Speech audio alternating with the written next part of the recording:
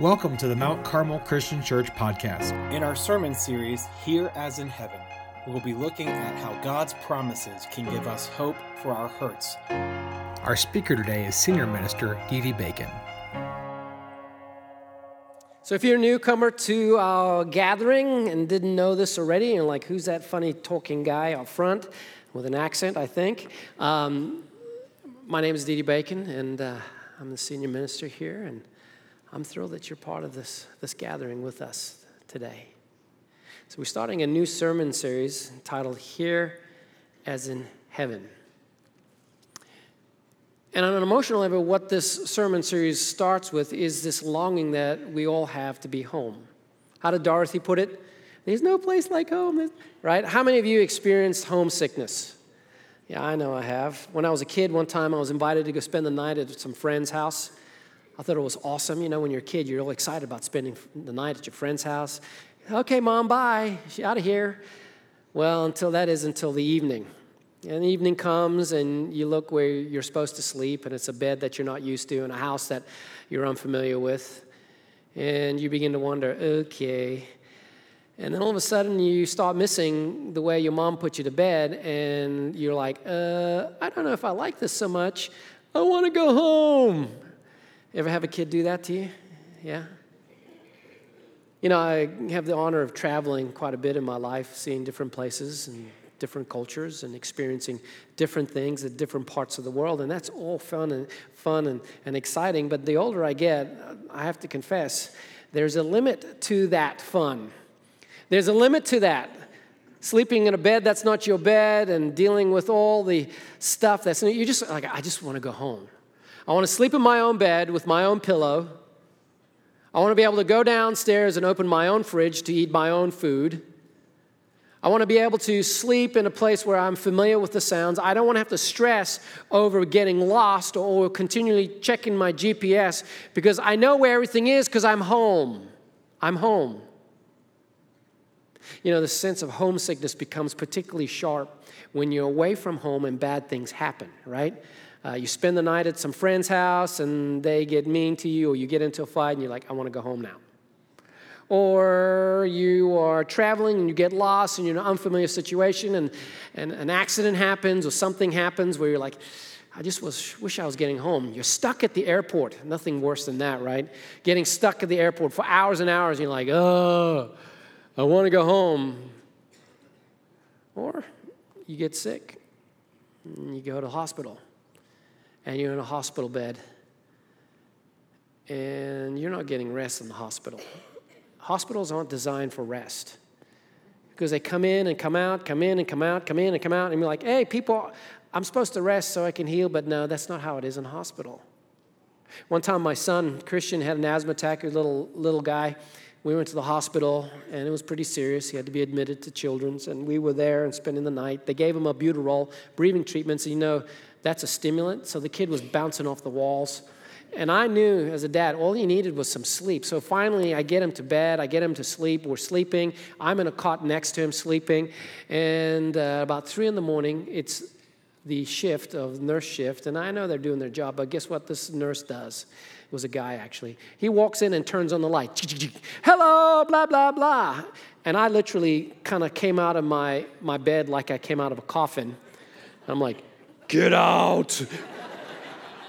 Get out now before I kill you. Hospitals aren't places where you can get rest. You just want to go home, right? Now, on a spiritual sense, the Bible talks in language in the New Testament, language that describes us as mere travelers through this world, that this world is not our home. In fact, Paul says our citizenship is in heaven. We're traveling through this world and we're going home to heaven. And in the conversation and the language of the Bible, the trials and travails and the difficulties that we endure that are inevitable with living this life, we live in a life of hurt and pain, disappointment, attack and failure and injury and all those burdens, that senses that we are carrying these burdens, but these will be temporary because we're going home. We're headed to a place. And I don't know if you've ever had that feeling where you're like, man, really, Lord, come soon. Take me home. I just want to be where I can be whole. I just want to be where I don't have to deal with this issue again and again. I don't want to have to have this burden to carry, this struggle to deal with, this pain in my heart, this suffering that I'm going through. I just want to be home.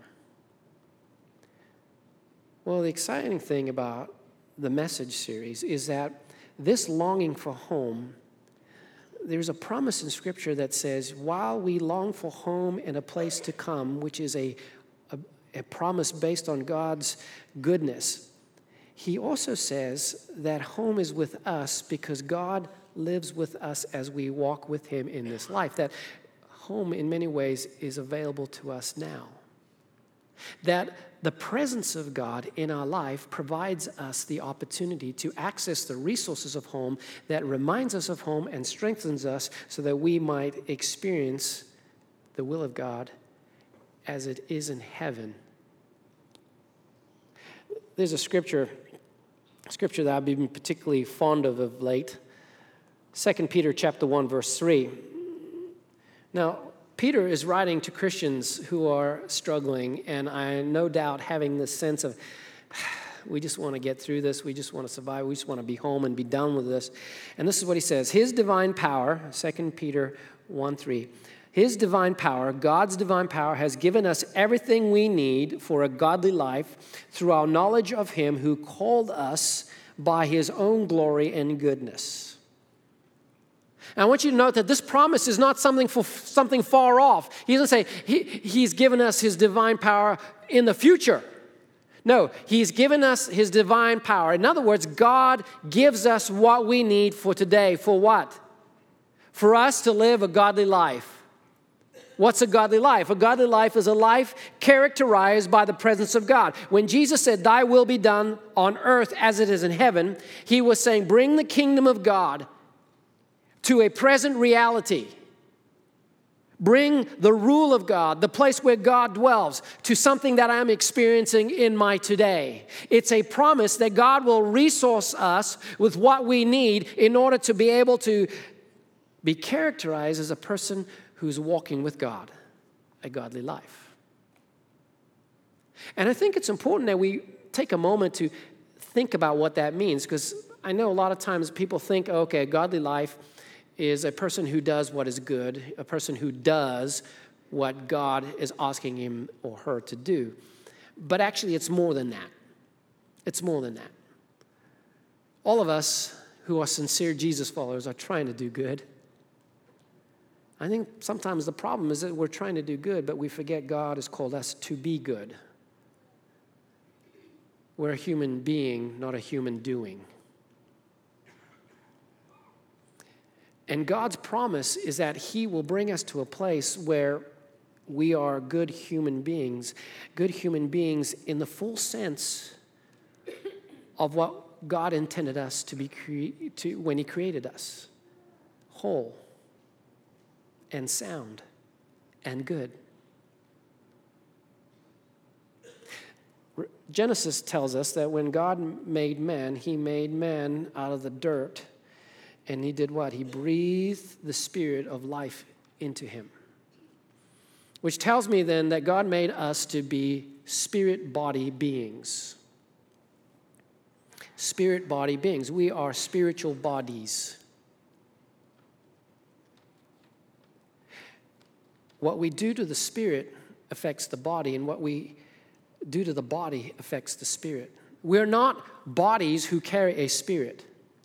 No, we're spirit-body beings. In fact, Jesus showed us that when he rose from the dead, he didn't rise as a spirit. No, he rose as a spiritual body. Well, the promise for us when we rise from the dead and to be with Christ in heaven will be as bodies. We will have spirit bodies. And so this sense of godliness, walking with God, means that we have to incorporate a mindset that involves us being right with God, spirit-body beings. Here's what happens in our life as we experience hurts. We are hurt. We hurt because of sin, because of following ways that are outside of God's will. We're disappointed. We inherit the consequences of sin in our lives. Long story short, every one of us have suffered in some way, dealing with a disappointment, dealing with a injury, dealing with a trauma, dealing with things that make us sad, dealing with issues that overwhelm us and create anxiety. Here's what happens when we endure these kind of things. It breaks us. It disintegrates us.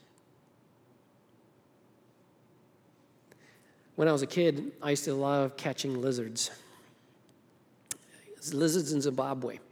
What I used to love about catching lizards in Zimbabwe is this. They had this neat little trick. You catch some of the lizards in Zimbabwe, and when you grab them, guess what they do? They drop their tails. And it's awesome. You watch this tail and the lizard's got a little stump, and I'm like, that's so cute. Throw the lizard. But I used to love doing that. And I think that is a great picture of what we do many times when we're dealing with a hurt. What we do many times when we're dealing with a hurt is we detach from that part of us that's hurt. And we do it as a protection. We do it in order to be safe. We do it as a way to deal with it. But if we stay in that place of hurt, which is what we do many times, that creates a whole world of harm. A whole world of harm. And becomes the source of burdens and trials and difficulties. Becomes the source of our anxieties and our depressions and the phobias and the issues that we carry. I like how Brené Brown says it regarding this. She says, if you trade your authenticity, wholeness, if you trade your authenticity for safety, you may experience the following: anxiety, depression, eating disorders, addiction, rage, blame, resentment, and inexplicable grief. If you stay disintegrated in order to be safe, if you don't deal with those things that are traumatic and difficult, if you don't welcome back that broken part of you, the result, anxiety, depression, eating disorders, addiction, rage, blame, resentment, and inexplicable grief. In 1995, I suffered an injury playing basketball with the church. I was playing basketball on carpet. My father-in-law said, be careful, it's carpet, don't make any cuts. Well, I made a cut, and I blew out my left knee. ACL, cartilage damage. I was in my 20s at the time, and I was a fool in thinking that I was invincible, and it was a hard reality to come to discover that actually I am vulnerable. I went into surgery, and to be honest with you, I thought I would have my surgery, bing, bang, boom, be up and about in a couple of days, go about my business, no problem. Well, when I woke up, it was a literal shock. I looked down after a long surgery, and my leg was bandaged from here to here. I was devastated. I had to learn to bend my knee. I had to learn to walk. I had to rehab in a way that I'd never done before. And that became the focus of my next few months. It was just like, I'm going to get better. I'm going to work to get better and get my knee better and recover my full range of motion. I'm going to work hard to get my athletic ability back. But it took over a year and more.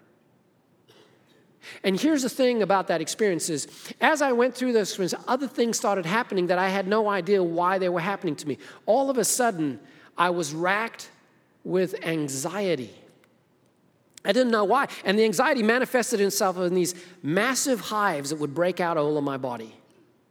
Massive. I mean, my wife and I used to joke, my back kind of became like, these hives would move. My back kind of became like a display of the tectonic plates moving, all around. It was crazy. I went into a kind of depression, a sadness that I couldn't shake. I'm an optimistic, energetic kind of guy. I was not optimistic, and I was not energetic. There was a spiritual issue that I had. I began to wonder, okay, God, why? Why did I have to go through this? Why did I have to endure this? What's going on? And in many ways, my spiritual walk became dark and difficult. The reason for this was this: what you do to your body affects your soul. I'm created to be integrated.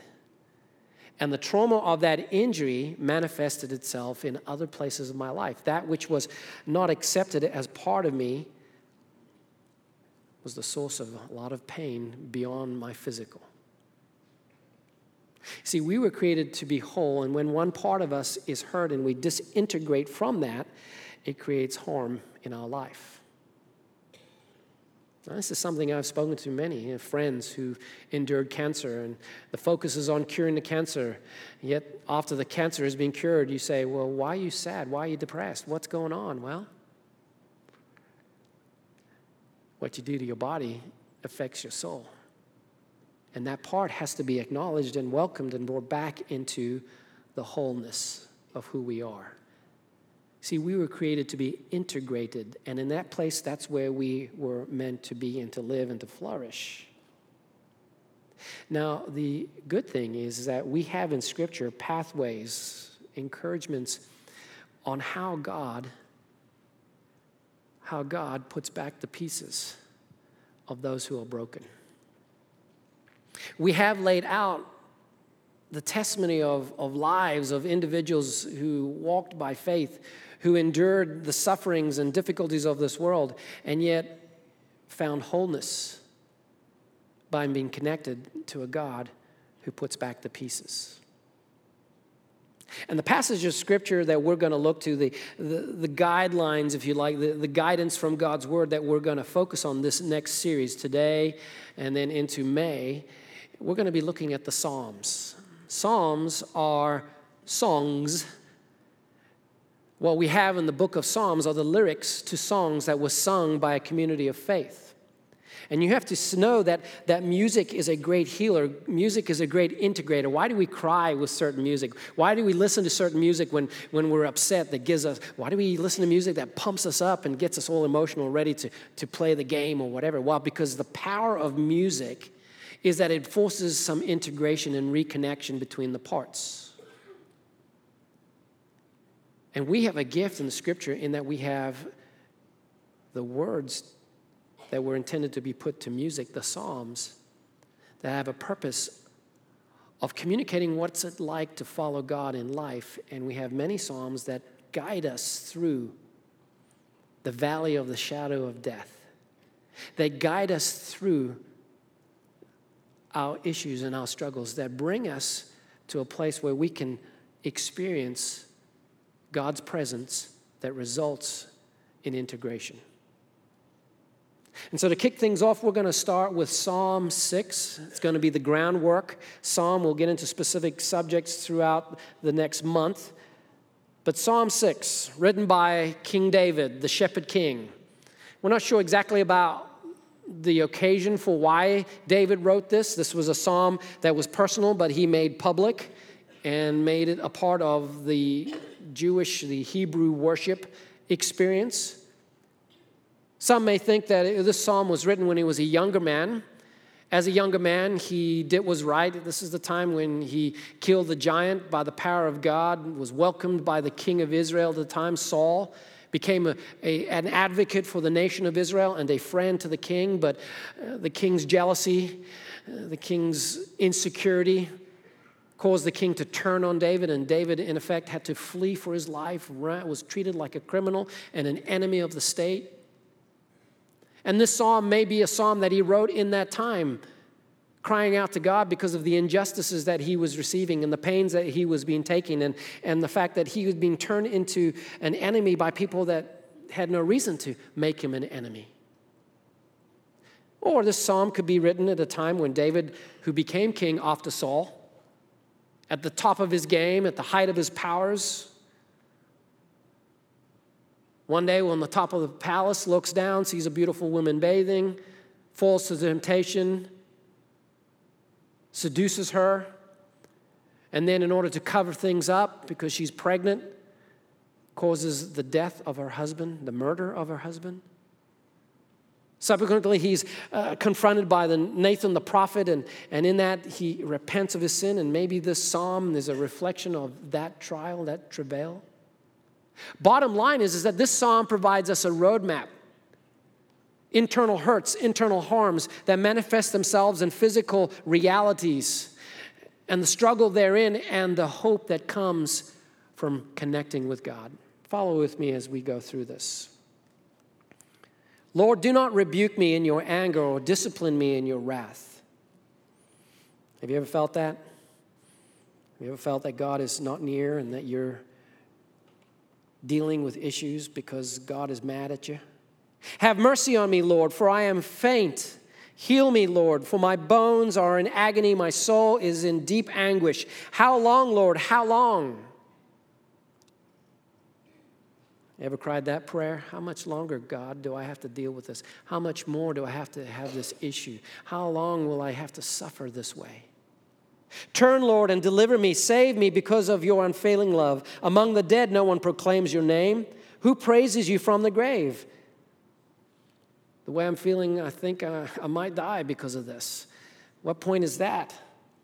I'm worn out from my groaning. All night long I flood my bed with weeping and drench my couch with tears. Ever been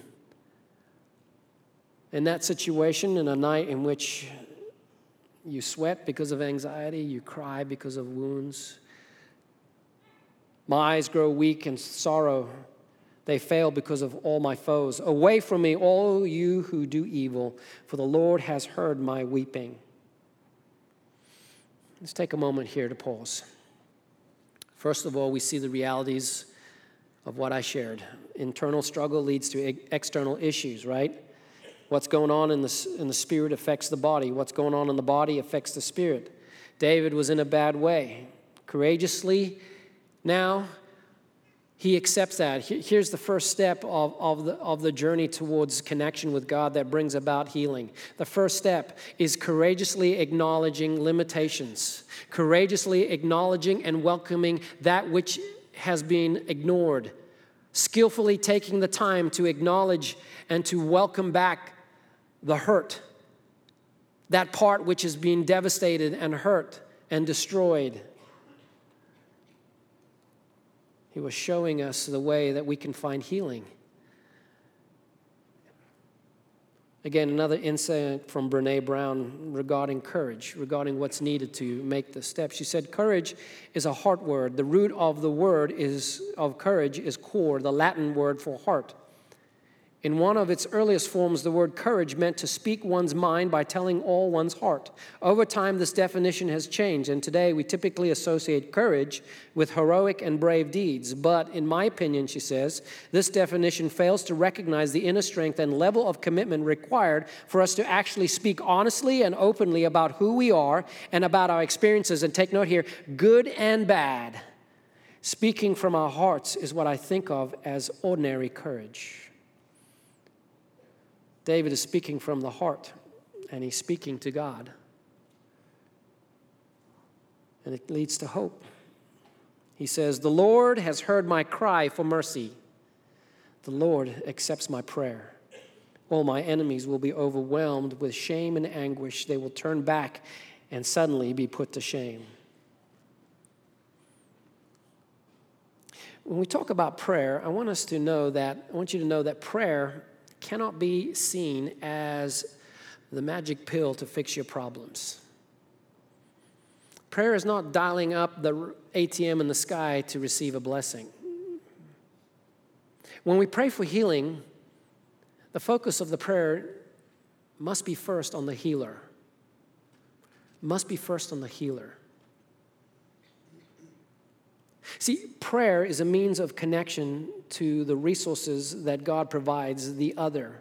And ultimately, when we're crying out to God, maybe we're crying out for answers, maybe we're crying out for deliverables, ultimately, we have to recognize that the answers to the questions we might have or the deliverables that we're seeking are not necessarily the most important thing. And it's hard to get there, but the most important thing is this: God with us. God with us, God near. And as God is near, God provides a way by which we can then become integrated. See, prayer is more than just sitting there saying the words, although that's important to God in a moment that we have quiet. Prayer is a commitment to a life that acknowledges all that we are. Every aspect of our lives needs to be a prayer to God, connecting to Him, which means then we have to acknowledge that because we're spirit body beings, our prayer life must involve our spirit bodies. And so prayer is a means in which we need to focus. Sometimes the best prayer you can have is to take a nap because you are grumpy, because you haven't slept well.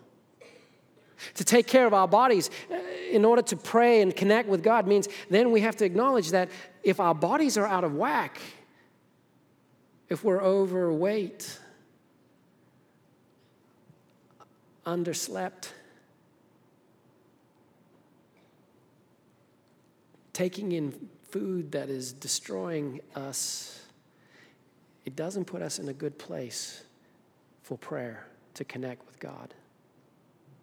We have to acknowledge that not only are we bodies, but we have brains, and brains work on chemistry and electricity, right? A biochemical phenomenon. Well, our brain chemistry and the condition of our brains is something that has to be paid attention. That's why sleep is so fundamental to bringing healing, because it resets our brain. Good sleep habits. Recognizing that sometimes things in our brains are out of whack and we need the assistance of professionals that can help us with that. Why? So that we can be filling our tank and our brains can be set in the right way in order to pray and connect with God and to bring wholeness and healing. We are beings who are created for connection. And it's important that we recognize that we pay attention to the connections we have. You know, the tendency many times in going through suffering is to isolate ourselves because we're hurting. It's natural. It's part of the protection thing. Well, many times, I would say that's sometimes the worst thing to do. What we need is connection to an other who will provide safety and honesty and reflection that will help us find wholeness. Counselor, psychologists, good friends, church family. Coming to a place where we worship, where we seek to honor God, find wholeness by being with Him. Many times it begins by surrender. Accepting my limitations, because ultimately, how do we receive grace? Well, grace comes to us when we first accept our limitations. I cannot do it on my own. Our problem is that we try to tackle on things that are beyond us.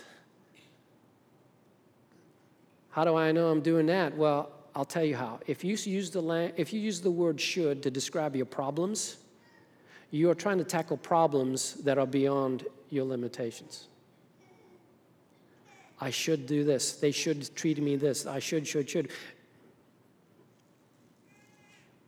Accept your limitations and submit them to God, because that's His jurisdiction, not yours. And in that connection, we find peace. So over the next 4 weeks, we're going to dive into the hurts of the heart. We're going to dive specifically into these areas. On May 5th, next week, we're going to discuss the issue of anxiety. May 12th, we're going to discuss the issue of depression. May 19th, it's going to be about addiction, and May 26th, trauma. The goal will be to look into the Psalms so that they might provide us a roadmap towards healing, to provide a roadmap towards the gift of life being connected to God. I'm going to ask that you would consider these weeks, that you would consider diving into that. We're diving into some deep waters of the soul. I honestly got to tell you that our teaching team, folks here, we're diving in with fear and trembling because I don't want anyone to think that we have the answers. But it's a journey I think we can do together. And we'll provide resources. We're going to have counselors available that if you need to maybe take things to another level, on a personal level, that would be there. But ultimately, we're going to have this conversation so that we might have the blessing of the hope that God gives, the here as in heaven. And what it's going to require is faith And it's going to require us each to have courage to acknowledge that there are disintegrated parts of us that perhaps we need to welcome home, even though they're in a bad way. But we need to welcome back with the grace of God and the power that He provides so that we can find wholeness and healing. Because we're spiritual bodies, spirit bodies.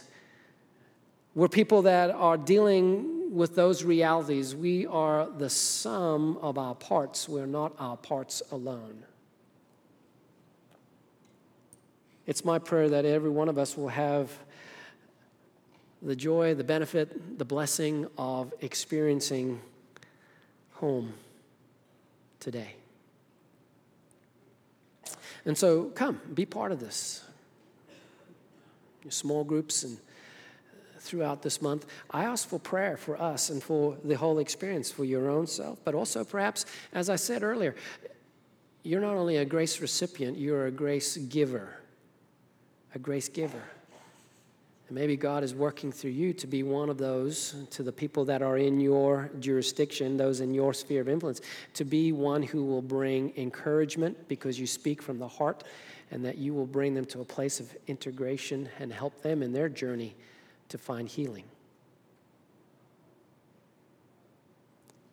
I'm going to ask that our team come down, and they're going to be available to pray with you. Elders, pray with you in person.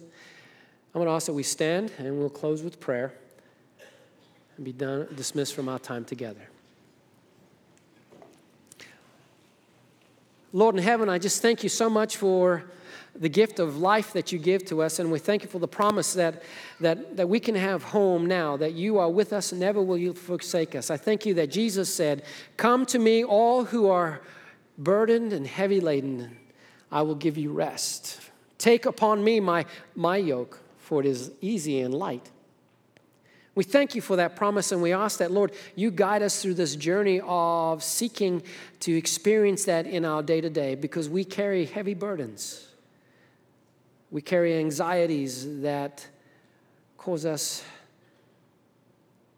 to be paralyzed with fear and manifest themselves in our bodies. We deal with depression, in which we recognize that we deal with periods of sadness. We seem to stay longer than we need to in the valley of the shadow of death. Lord, we deal with addictions, and going to things that provide respite for a minute, but ultimately are destroying our lives and our relationships and destroying what you intended for us in this life. And Lord, we need to help with the trauma that we've experienced in our life, whatever that may be, to be able to address them, to be able to have courage in naming them, and access your power and grace for forgiveness, for letting go, for placing them in history. Because many times these traumatic experiences keep replaying themselves in our minds and our dreams and our experiences, and keep capturing us in fear and panic. Lord, I pray that you guide us through this in the name of Jesus, who is the Savior. Amen. Thank you for listening. You can interact with us online at our website, www.mtcarmelchurch.org. Also on Facebook, Twitter, and Instagram.